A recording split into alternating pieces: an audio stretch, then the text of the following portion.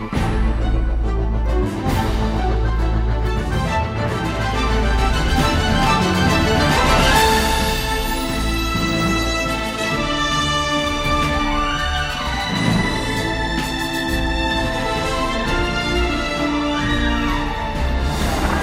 by a galaxy far, far away, you're listening to Force Fan Podcast.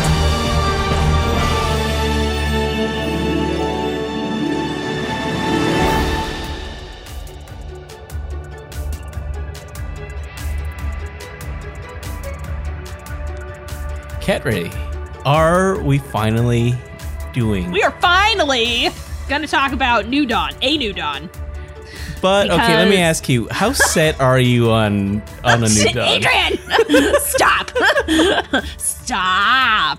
I'm literally having to drag Adrian into this, slightly kicking and screaming, but only because he knows he gets a rise out of me. No, we're finally going to talk about A New Dawn this week, because we both read it a while ago. Adrian for the first time, me rereading it.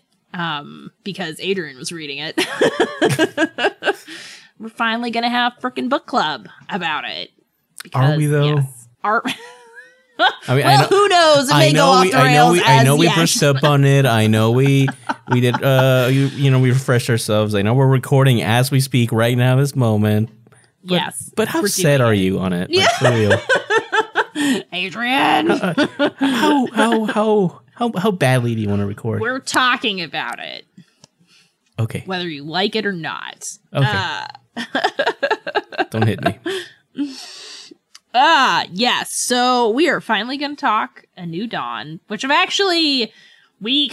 got shelved for a while because of everything that was going on in the world and some other stuff we wanted to talk about. Now, here we are. And actually, the closer we've gotten to talking about this, the more I've wanted to talk about that. Because as I was brushing up and remembering what I wanted to talk about, I was seeing like some foreshadowing in the book as to what happens in Rebels. And I was like, ooh, yay, we're finally going to talk about it. So here we are, finally. So why don't we use that as a starting point? What do you love most about this novel, and what are these connections you speak of? Well, because obviously there's a lot of them. I'm like, I read the book, but I want to know specifically what really.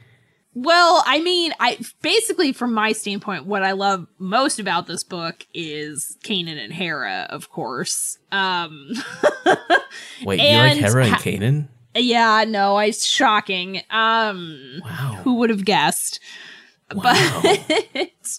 But I like specifically, I think this book really tends to focus on Kanan. I mean, we do get into, Hera's head a little bit as well, but it seems to mostly be from Kanan's point of view. And so I like getting into his head, because just in kind of as in Rebels overall, like, he was pretty much my favorite character, and I thought his arc in Rebels was the most complete of all of the arcs, and so I like harping on that again.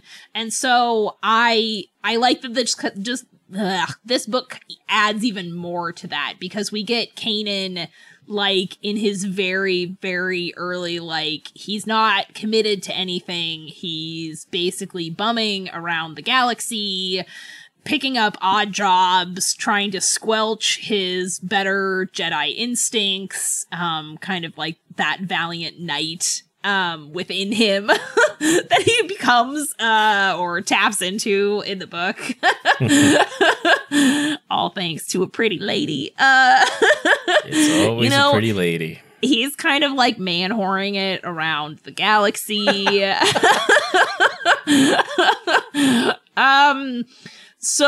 But it's fascinating to see kind of how well he's been able to do that, really. When you look at somebody like compare Ahsoka to Kanan, and Ahsoka could never, and it could potentially be like where they were in their training when Order 66 went down. Ahsoka was much older. Yes, she's several years older, and she could never really put aside that like Jedi mentality. Like she was so far into it. She was basically almost knighted. You know, she could never really set that aside, where Kanan was really kind of able to squelch that pretty well. Although not let go of it entirely, because he still has his lightsaber. So it's interesting from that perspective to see just kind of how deep down he's hidden that aspect of himself, because he you know, like from what we see, he blends in pretty well, and he's adept at, you know, not spending too much time in one place and, you know, basically flying below the radar. Right. Anyway, my love for this book is mostly Kanan and Hera, but yeah. Most of my love for this book comes from the first half. Okay. Which is, I feel it's a stronger half of the book. Okay. But my favorite scene part is actually that a prologue with young Kanan in the Jedi Temple with Obi-Wan. I totally forgot that was how the book started out, and you reminded me about that. And I was like, oh, that hurts a little.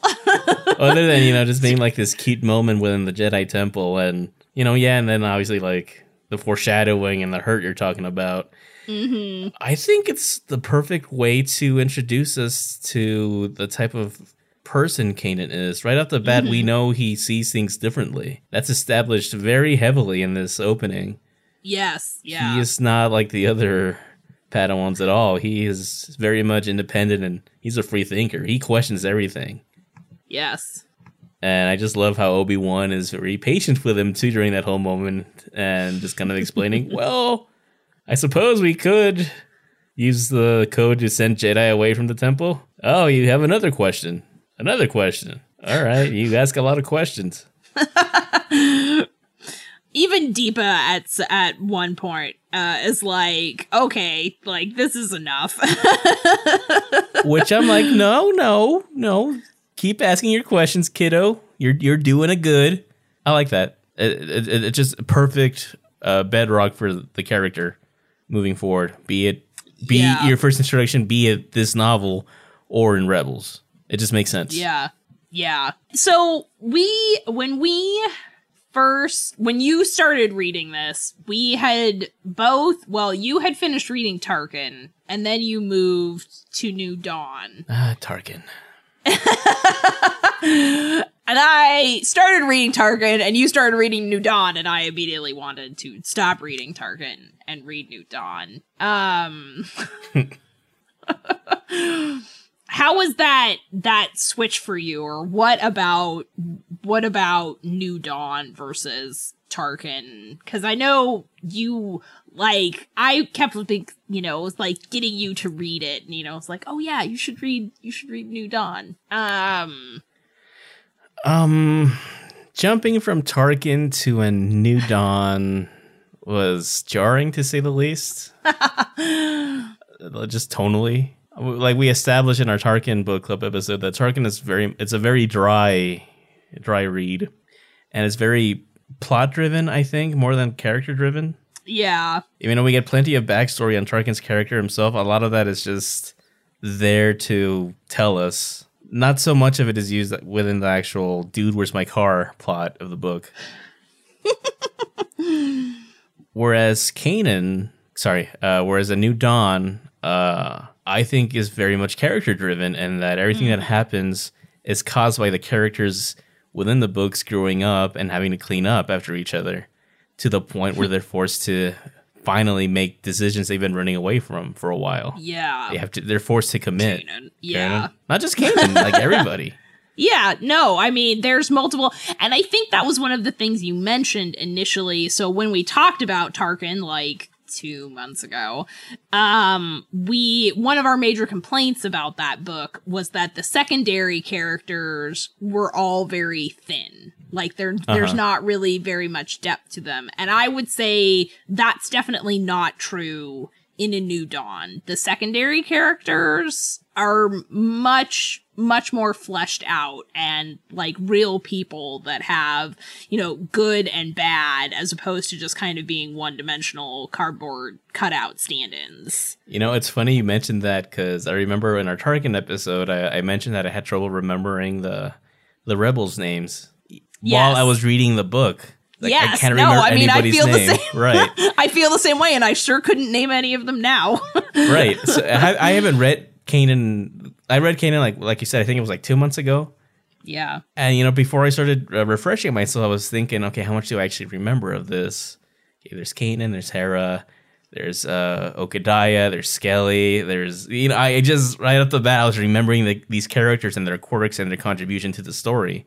Yeah. So that right there, I'm like, wow, I remember more than I thought I did, mostly because it's memorable. Yes. They do stick with you long after you read the book. Yes. And they all contribute in various ways to, you know, Kanan and other characters having to make decisions, and then the secondary characters themselves having to make decisions. Specifically, like you mentioned, Skelly, who kind of plays like this agent of chaos in the book. Chaotic neutral character right there. Yes, yeah. I don't know if I'd say chaotic neutral. He's chaotic something. Chaotic force for what he thinks is good. You know, but he's making choices that then we see the repercussions from. And Zeluna is another secondary character in the book who's forced at several points to make choices that are difficult for her. But it all feels very organic, I guess. Like, you can see where the character's coming from and where these decisions that they make are coming from based on their experiences and what's happened to them. So let me ask you, you think there might have been a little too much focus on the secondary characters? Or too much building off of them? I mean, potentially it might have been nice to see more of Hera's kind of inner monologue and thoughts as she kind of comes into play in this book. I feel we got a lot of Kanan. I feel like we didn't get as much Hera, but since this book kind of serves to set up like their jumping off point, potentially my only kind of minor complaint was that it might have been nice to actually get a little bit more Hera.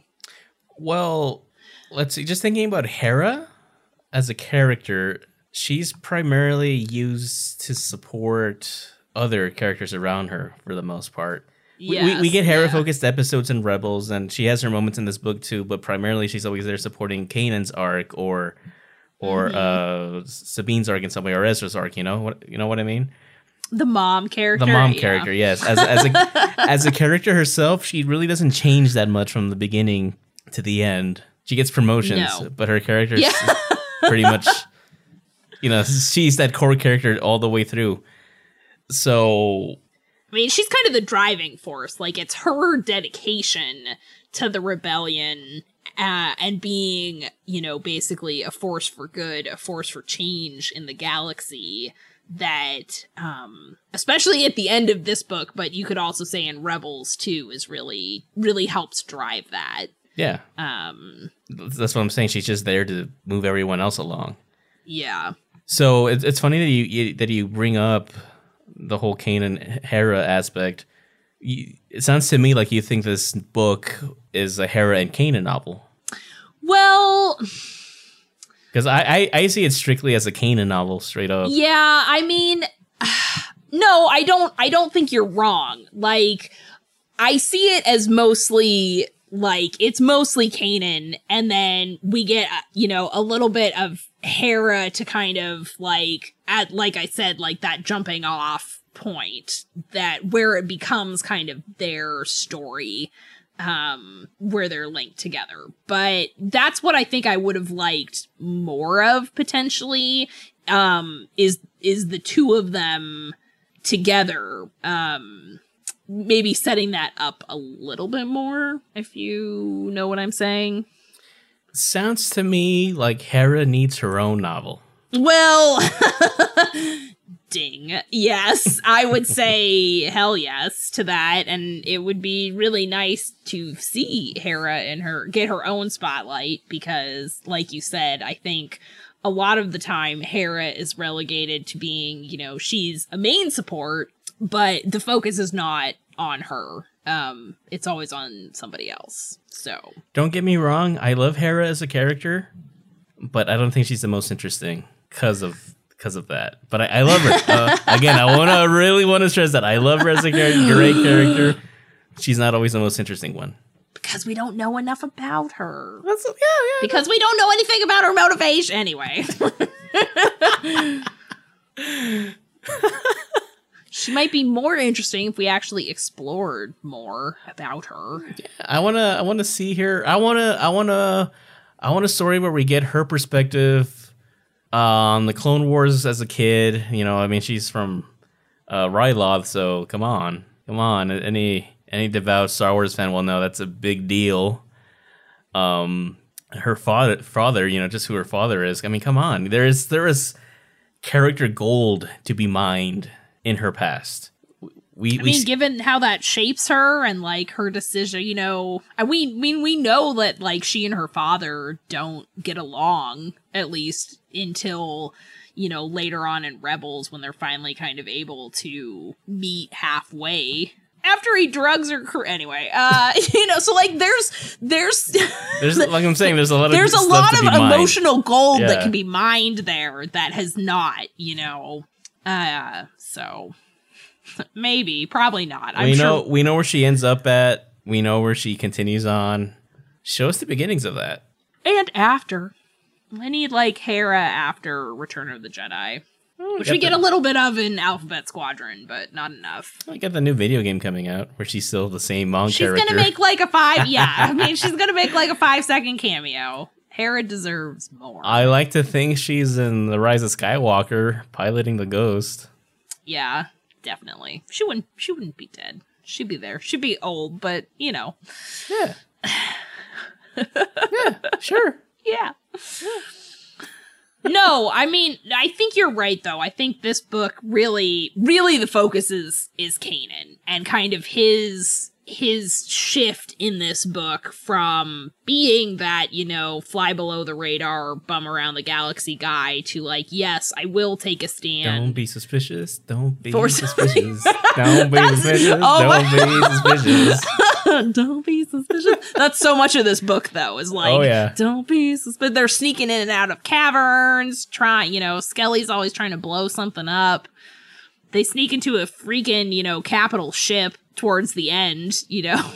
But just setting the mood for what we'll see in Rebels, where they're, you know, sneaking on Star Destroyers and whatnot time after time. God, security really sucks in the Empire now. So you brought up the ending. So let's talk about the second part of the novel. So let's talk about the first half versus the second half. Yes, agreed. So first half, very much building up Kanan, establishing the secondary characters. Yes. Establishing motivations and goals. Your antagonists, both of them. Yes. Their motivations and their other antagonist. Oh my God. Yeah, there's kind of like a mystery within a mystery that's... So that's one of my issues with the book. I think it gets a little too complex. Yeah. So I agree with what you said earlier. I really like the setup in the first half of the book. You know, we've got this very interesting world, the mining setup, these interesting secondary characters. We've got two villains, or one villain and one Imperial villain, but sort of kind of not the super bad guy in this case. And that's all good. And then I think the second half starts to get a little chaotic. as they're like moving around from place to place and like shuttles are blowing up and it's, you know, kind of this constant, and it gets slightly repetitive. Yeah, think? And and yes, and then there's this kind of like mystery involving the Imperial side in addition to what's happening, you know, kind of like what the main focus is. And I do agree with you. I think simplifying it, especially in the back half. It could have been streamlined significantly. It could have been streamlined a little bit more. It could have been a shorter book too. I think it was a bit too long. Mainly because of how repetitive it was getting. It's like, I get it. It blows up, they escape. It blows up again, they escape. They escape. Yeah. That happens at least twice. There's like 2 shuttles get blown up within the span of like 10 pages. Or, I mean, maybe not 10. Even the finale is just like a bigger scale version of all those other escapes, you know? It's just blow it up, which is fine. That's a Star Wars staple, but... Yeah, the number of times that Kanan almost gets blown up in this, and then knowing what happens to him eventually is kind of...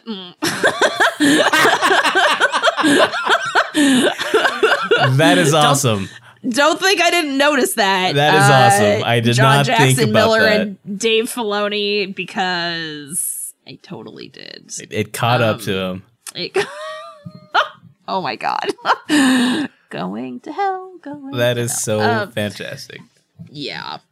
But no, I think the first half of the back sets everything up very strongly, and then the second half of the book definitely feels more chaotic and like not quite like John Jackson Miller was trying to cram everything in and wrap up all the loose ends. Like I've read worse, but it does get a little bit like, oh yeah, and then there's these things and we're moving these parts around and they go to this place and there's more explosions and the end.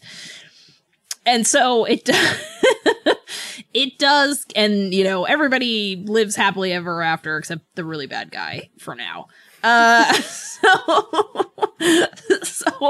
So it gets... It started dragging. Yeah. Let's be real. You're kind of like, okay, like, can we get to the climax, basically? Like, quit messing around with all this and, like, let's get to the... I was getting tired with all the actions, for sure.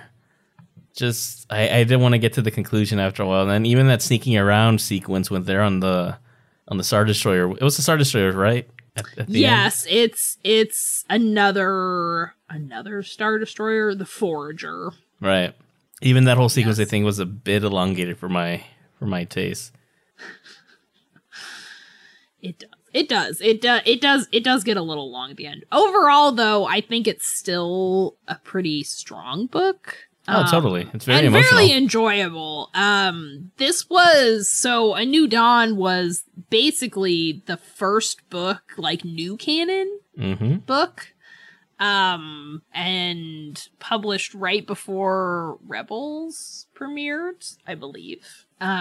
So I think it does a nice job of kind of setting the tone for, you know, stuff we've seen since then. I also think this was the first new canon book I might have read, when I, like, kind of dived back into Star Wars fandom. So you just bought the new book, basically? What? So you just bought the new book, basically, and started there at the beginning? So the first time I read this was back in 2016. So 4 years ago, but 2 years after it came out. Which was when I started watching Rebels, right? Like, that's when I was like, binge, Clone Wars, Rebels, all of that. So I read it around that time, which makes sense because I probably was watching Rebels. Then I was like, ooh, I can go back and read this book. Yeah. But I liked it then and I still like it now. So. It stuck with me. Well, mostly. Not every detail. I remembered the Kenobi thing. I just didn't remember that was like literally the first part of the book. I like that Kenobi's the first character we meet in this new canon. This is the first new canon hello there to come out, and the first character we meet is Kenobi. I'm like, I'm going to enjoy this book. Also kind of hilarious because he wrote the book Kenobi literally right before he wrote right. book. You immediately followed it up with this one. Wonder if that was like a holdover from it was like, well, I just finished with Kenobi. Start with Kenobi here. So let me ask you. We've established Hera got done a bit dirty. Kanan's the main dude, and it supports him really well. Who's your favorite secondary or supporting character? I really liked Okadiah. Yeah. And Okadiah's my dog. He's I liked him because he was very, he's one of those very down to earth, like regular Joe guys, but he is very insightful and he sees through Kanan's kind of, hardened exterior, and sees more than what Kanan wants people to see. And he has, he's kind of got that like father or maybe grandfather figure character going on. Yeah, but he's the Obi-Wan, he's the Gandalf. Yeah, so he's kind of gruff and a little bit tough, but he's also kind of a marshmallow inside. And I loved him, and I was really sad when he died. That was rough. I mean, not surprising necessarily, because you kind of have to figure at some point, like, there will be something that has to spur the hero into action, and so yeah, I mean, it's a totally expected hero's journey type of. Yeah, it's so you have to know that at some point, like, that's something like that is going to happen. But it was sad because he was such a nice guy, and it was very clear in the writing, that he cared for Kanan a lot. So yeah. So Okadiah was probably my favorite secondary character. Skelly grated on my nerves a lot because I just wanted to be like, ugh, wake up, man. You're like, you have the right ideas. You're just too impulsive and too, I don't want to say crazy, but No, I get you. Both Skelly and Zaluna both kind of annoyed me after a while for different reasons. Well, they were very opposite ends of the spectrum, right? Like, Zaluna had been working in the system, and she's kind of like trying to, well, she's not even really trying. Like, she's forced basically out of the system that she's known for years. And, she works in surveillance, and she knows, one part of her, knows that what she does or has been doing is kind of questionable, or gotten kind of questionable as the Empire has taken over. But she's basically forced out of that role, and it's not comfortable for her. Like, she was not really actively it wasn't something she actively wanted to do. It was something that was kind of like thrust into her lap, and she does very reluctantly. But she still does it.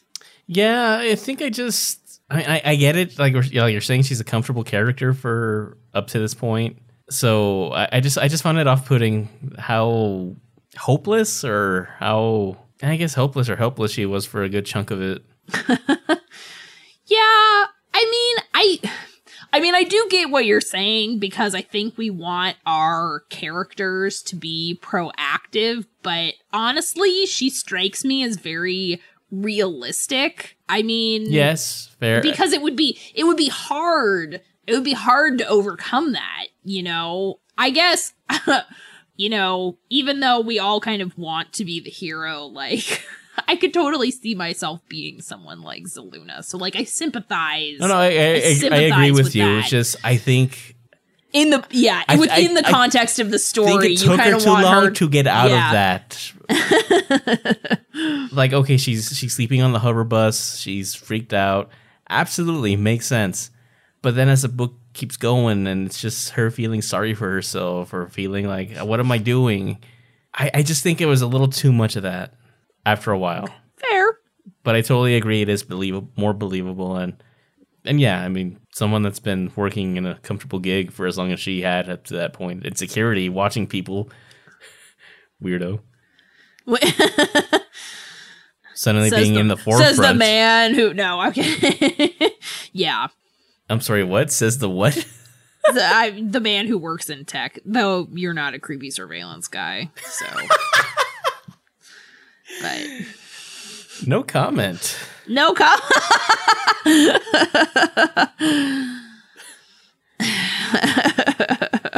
But yeah, Okadiah, just I've said it before, I'll say it again. I always gravitate towards the older, gruffer, mentor type characters. In this case, Okadiah was no different. Loved it. Let's talk about Count Vidian. That, well, jerk. He is not nice at all. Like there's pretty much no redeeming qualities at all. Guy is a textbook psychopath, sociopath. Yeah, one of those. Both of those. Can you be? Can you be both of them? Probably. The one that doesn't feel. So he's like a less droidy version of General Grievous, kind of. I'd say more, actually. More? Well, they hack his memories. He has to dump his memories every night. I guess that's true, yeah. Grievous and Vader and Maul had mechanical replacements for organic stuff that they lost or couldn't live without. This dude, Count Vidian, he got sick. He got the mechanical replacements, but then he just kept adding on and on and on, replacing stuff he felt could be better. Yeah. So, yeah, I mean, if they were able to hack his memories, he can... That's true. He can communicate without, via comms and whatnot without actually talking out loud. His eyes aren't real, so he can access cameras everywhere. Mm-hmm. Creepy. This dude's more like a more horror movie version of RoboCop, just maybe just like his brain and like some of his face. It's like Count Dooku and General Grievous had a baby. Thank you for that image. You fool! I've been trained in your Jedi arts by Count Dooku. That has a whole new meaning now. Thank you very much, Kat. Trained in the Jedi arts. Yeah. I guess, well, maybe it's because he's Count Vidian, but like that automatically, like that image that brings to mind is kind of like the Count Dooku, like, that very the regal, tall, statuesque cyborg, I guess. So yeah, it's basically... But a freak show. Like, I love the way he is described as just like this walking horror show with the yellow, I think, eyes. It was description. I don't have the book in front of me, so I'll say sure. I think he was described as having yellow eyes, I remember right. Mm-hmm. He has a voice box that vocalizes for him when he speaks. And what's interesting is that another character in this book even comments that, like, they've heard Vader speak, and Vader sounds more human than Count Vidian does. That's, like, noted in the novel. Yes. That, like, he's completely replaced his vocal cords, I guess, or whatever. Like, it's all mechanical. All mechanical. I think his skin is also replaced with some sort of... It's like synthetic, basically, right? Isn't it? Because at one point it comes off like his face. So he is like the Terminator. He's got like the... He's got Cortosis armor too also on him, doesn't he? Yes, I believe. I think Kanan... sorry guys, it's been a while, like we were saying. I think Kanan... When he gets in a fight with Kanan finally pulls the saber out. No, Kanan does not pull the saber out. He pulls the saber out at the end. No. They save that. That's what happens in Spark of the Rebellion. That was one thing that was very, you think he's gonna do it, and he doesn't actually. Does he not do it? No, he doesn't do it. Well, I was rushing through to the end at that point because I really wanted the book to end, so... I think that's actually a really critical point, is that he does have the parts for his lightsaber, and now we're getting off Count Vidian, but to talk about the switch tracks, talk about the saber. He pulls the parts out because, you know, we have known from Rebels that he keeps it like separated so it's not in one piece. And he does pull the parts out so that he has it, but he never actually ignites it in this book, which I think is because the way this book was written, kind of with input from the story group and Dave Filoni. I think that was done on purpose because when he pulls it out in Spark of the Rebellion, that's like a big moment. Right. That's like he's finally owning his Jedi self. And so he does not do that in the book because he still isn't quite at that point. He does use the Force. He uses the Force to save Hera, and she realizes that he's a Jedi, but he doesn't actually pull out the saber. All I remember is he pulled the saber out. I guess he didn't ignite it, but Vidian is taking all this splasher fire at least, and it's not really affecting him. And I remember there's mention of Cortosas being involved somewhere in his. I think you're right because I was like, ooh, that shows up later. Like we see that come back later.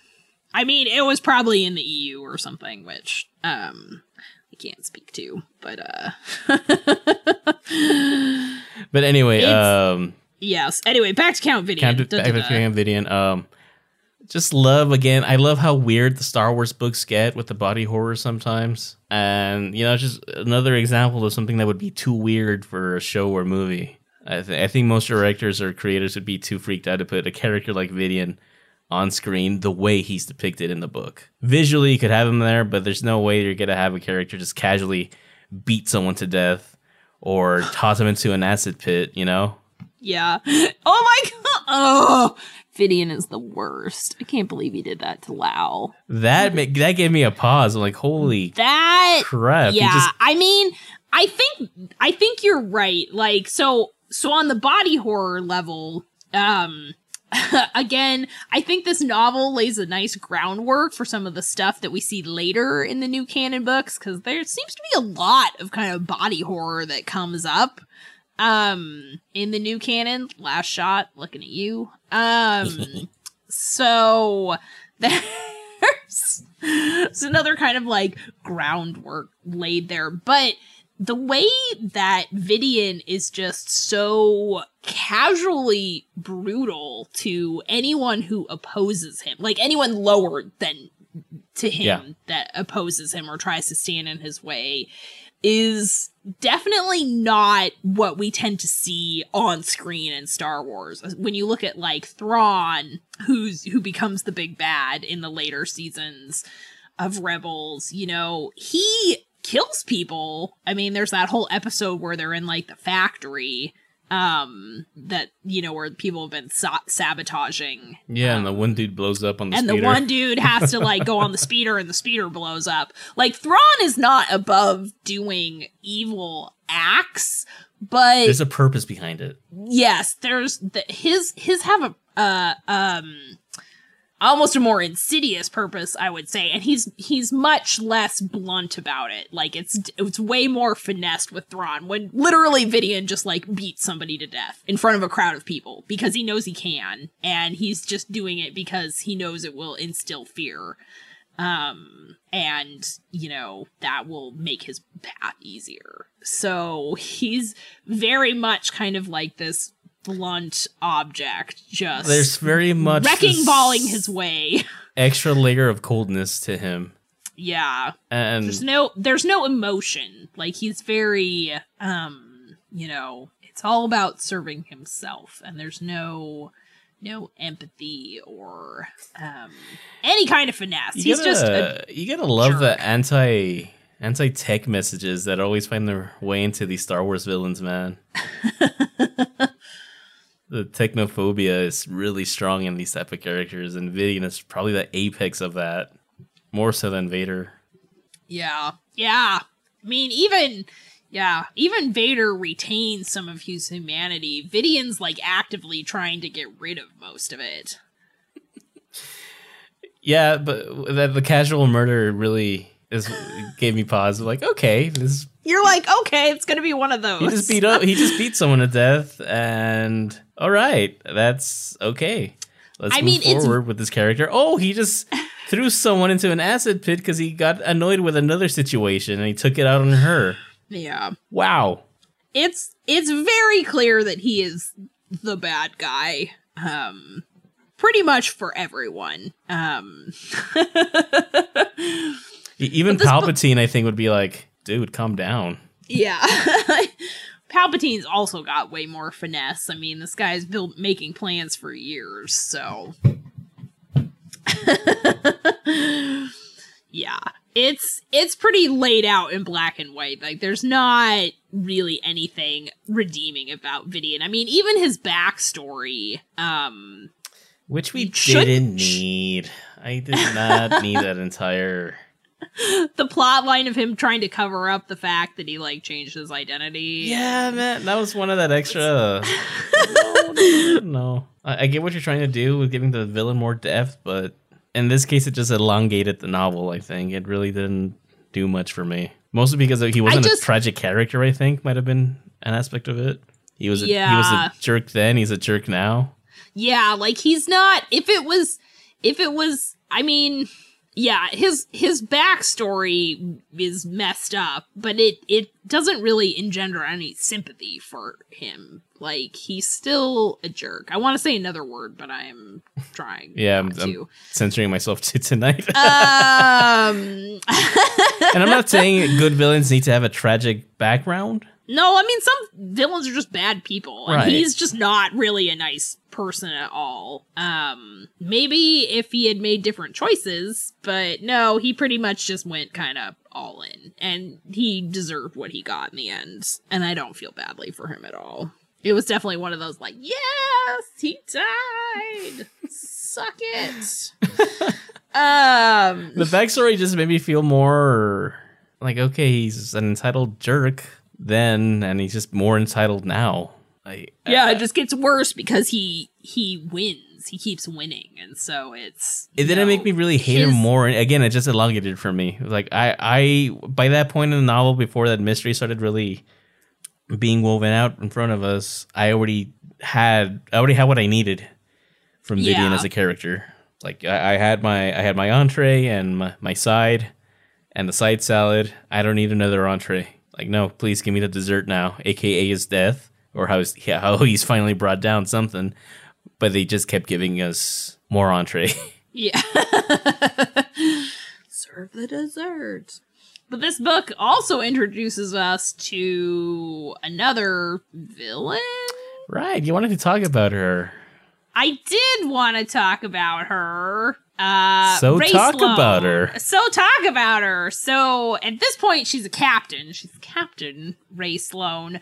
But her introduction in this book, and then her reappearance across other books and comics, so the Kanan comic, the Aftermath series, and now, can I get into some spoilers for Alphabet Squadron? Oof. Yeah, go ahead. I'm probably not going to read them. Okay. I tried the first book and I just could not get into it. There's something about it. What happened to reading all of the Star Wars books, Adrian? I realized that I can't do it.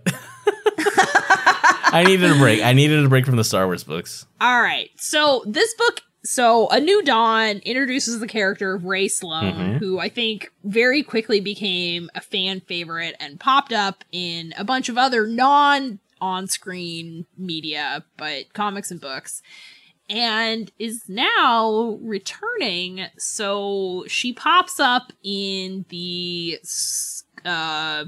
Squadrons video game trailer, and it's been confirmed that it's her, but spoiler alert, in the new Alphabet Squadron book, Shadowfall, and spoiler if you're gonna read that book, spoiler, and you might know where this is going, spoiler, Ray Sloan is back in Shadowfall. God, Kat, I was gonna read it. You just said you weren't. Stop being a liar, you lying liar who lies. I'm just being redundant. So Ray Sloan is back in both book and video game form, which I think is not necessarily surprising because it definitely looks like there's some tie-ins, but I just wanted to give a spoiler warning.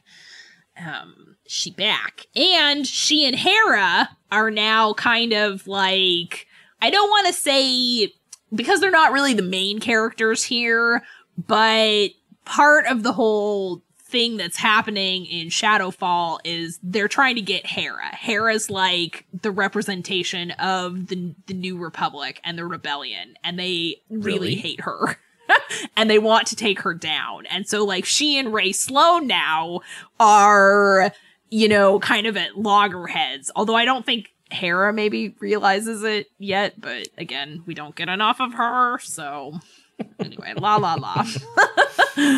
But it's interesting that it's kind of like, to me anyway, having just read Shadowfall, is that like now we kind of see this coming full circle. Like Hera is now a general in the New Republic, and Ray Sloan is a Grand Admiral in the, you know, Imperial Remnant. And so they're still on opposite sides, and now they're actually kind of, you know, heading their own respective military groups. So that's just kind of an interesting full circle moment there. But Ray Sloan is not really like, she's in this book, she's still very much at the beginning of, well, you know, she's just starting to get promoted. Oh yeah, that's you know, straight up and her, like making her way up the ladder. And so she's not really the bad guy here. She's kind of a more neutral, like she's an Imperial, so we know, you know, she's one of the bad guys, but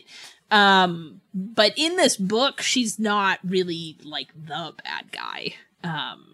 She's trying to figure out what Vidian's up to and how to, I mean, in her own sense, she also wants to come out and on top and prove herself, but based on what I got, she's not inherently evil. No, based on what I got from this novel, obviously you know the character better because of the other books you've read with her in it. But based on just this book alone, she's your typical opportunistic Imperial, but she's better at it than others. She's a lot smarter. She's no dummy. She ain't no dummy at all. No, she's trying to rise through the ranks. I mean, it's laid out pretty clearly. Yeah. You know, it's that she wants to have her own ship, and she believes in the Empire, and she wants to rise within the ranks. Like, that's laid out all very clearly. But yeah, she's no fool. She makes it seem like she's easy to manipulate, but in doing so, she's manipulating them, which I appreciated. And like that's a cool character trait right there. you're basically playing possum to an extent. Like, oh, okay. Cool, thank you. I will totally do what you say. Yeah, and then, yeah.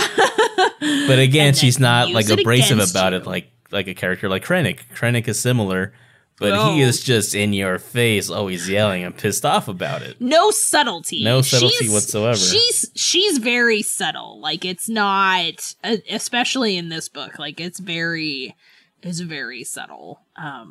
But yeah, She's no dummy. I wish we got in more of her. Stab you in the back. Yeah. Honestly, given how she pops up later, especially in the Kanan comic, as kind of more of a main antagonist. She's in the Kanan comic? You need to read that next. Smile. So she knows she just spoiled something for me. All she did was smile. I mean, maybe. Not really. So, you know, they do have an interaction here, but it might have been fun to get a little bit more of that, given that they are antagonists later. I got a bit more of her when I started reading Aftermath for like the fourth time. Yeah. Oh, Aftermath. I always get a little bit farther. So maybe when you hit like the 60th time, no. I can't. Every time I decide to try and read Aftermath, it's just not the right time for me to be trying to read Aftermath. One of the bonuses of reading Aftermath is you definitely, like, Ray Sloan gets, I would say, a lot more growth in that book. Like, you get a lot more of her, which I like. So, that's a good thing about the Aftermath series. Leave it at that. Someday. Just pick out all the Ray Sloan chapters. So, yeah, but it's very interesting. And again, as I was kind of like refreshing and prepping for this, it really is interesting how this book sets up a lot of what we see in the new canon, including characters that have, you know, kind of meandered in and out of other stories and stuff like that. It's very interesting. So would you say that this book might have been a little more streamlined had it not been trying to establish a lot of these threads for future projects?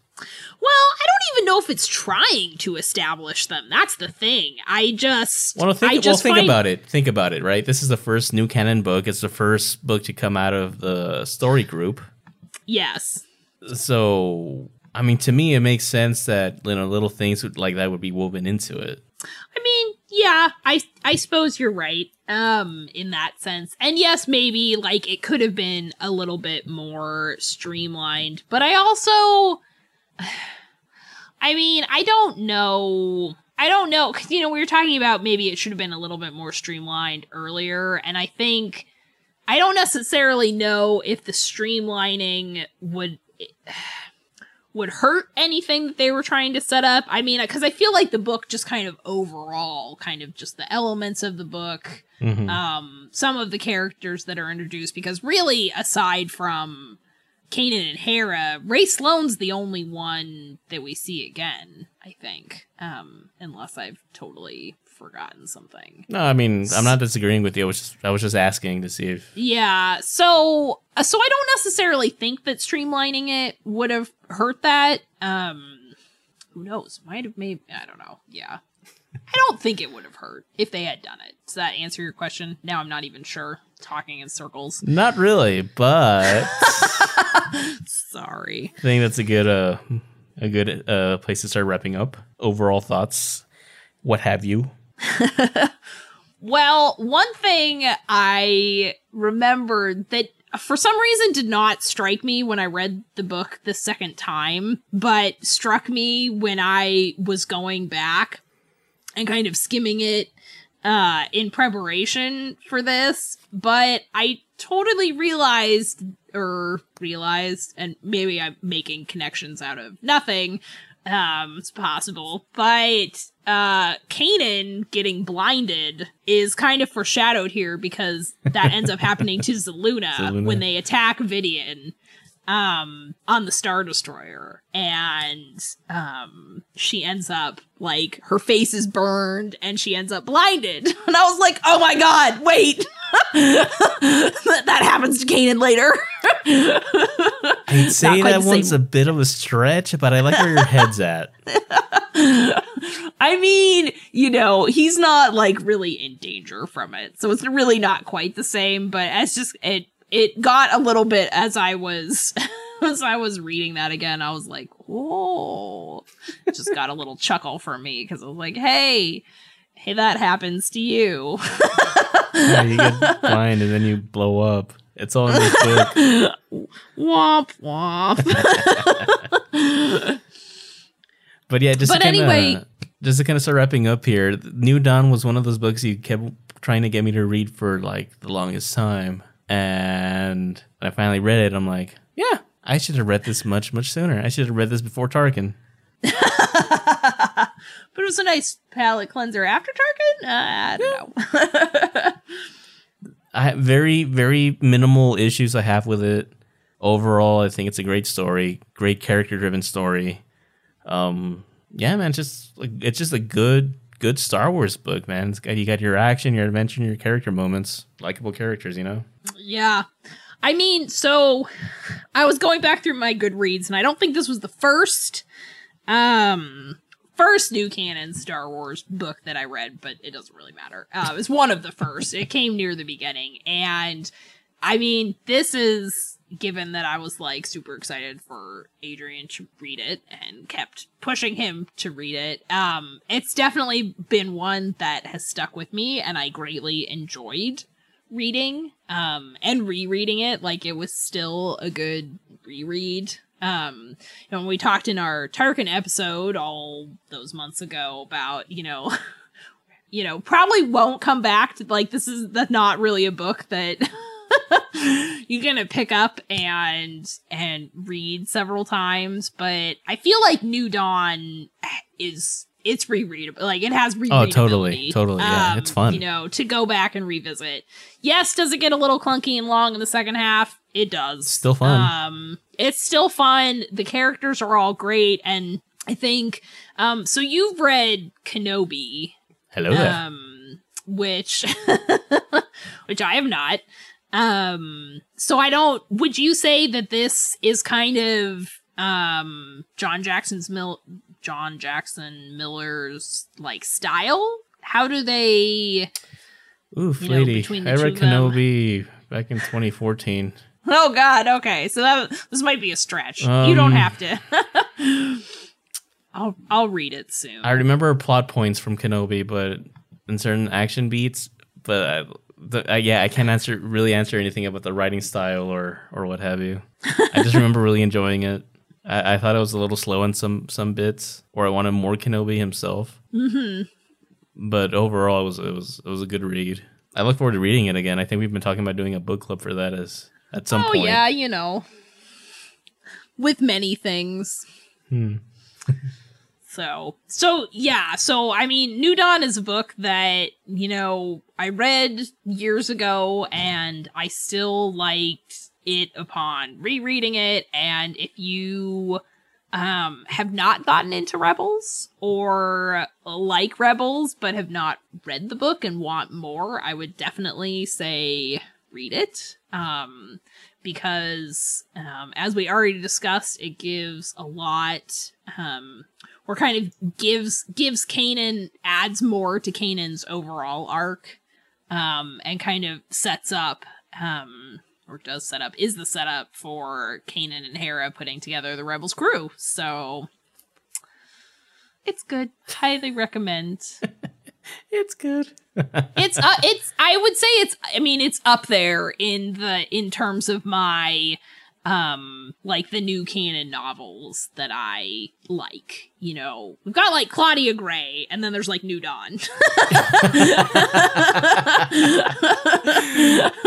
She's got her own tier, and then she sure does. She sure does. Love some Claudia Gray. Yeah, that's right. So, but I mean, honestly, like, this is definitely up there in my top Star Wars new canon books. So, right on. If you haven't, right, it's good. On. It's fun. Plus, more Rebels is never a bad thing. So, this is true.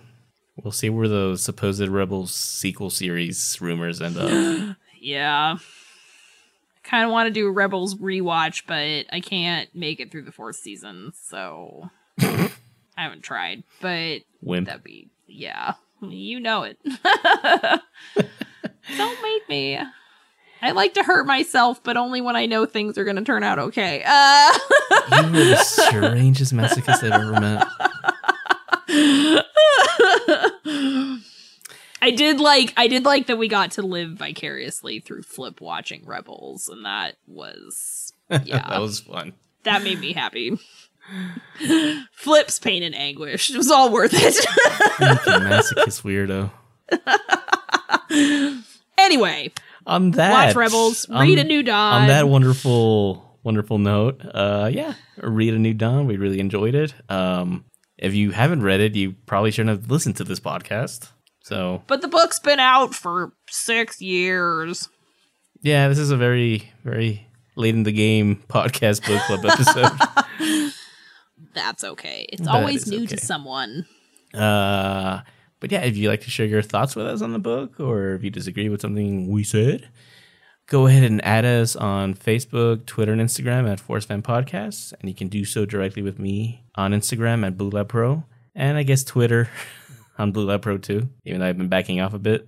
You can find me on Twitter and Instagram at CatRay. So we're currently working on some stuff behind the scenes. So yeah, more details on that later. But just as a warning that some of the episodes moving forward might be a little sporadic as far as releasing them goes. Maybe not. Maybe we're still not sure. But in case we do go on some sort of little hiatus or something, we're not just chilling. There are things in motion right now. We have plans. And on that, may the force be with you. And then some. From Blue Lab Productions, thanks for listening to Force Fan Podcast with Adrian, CatRay, and John.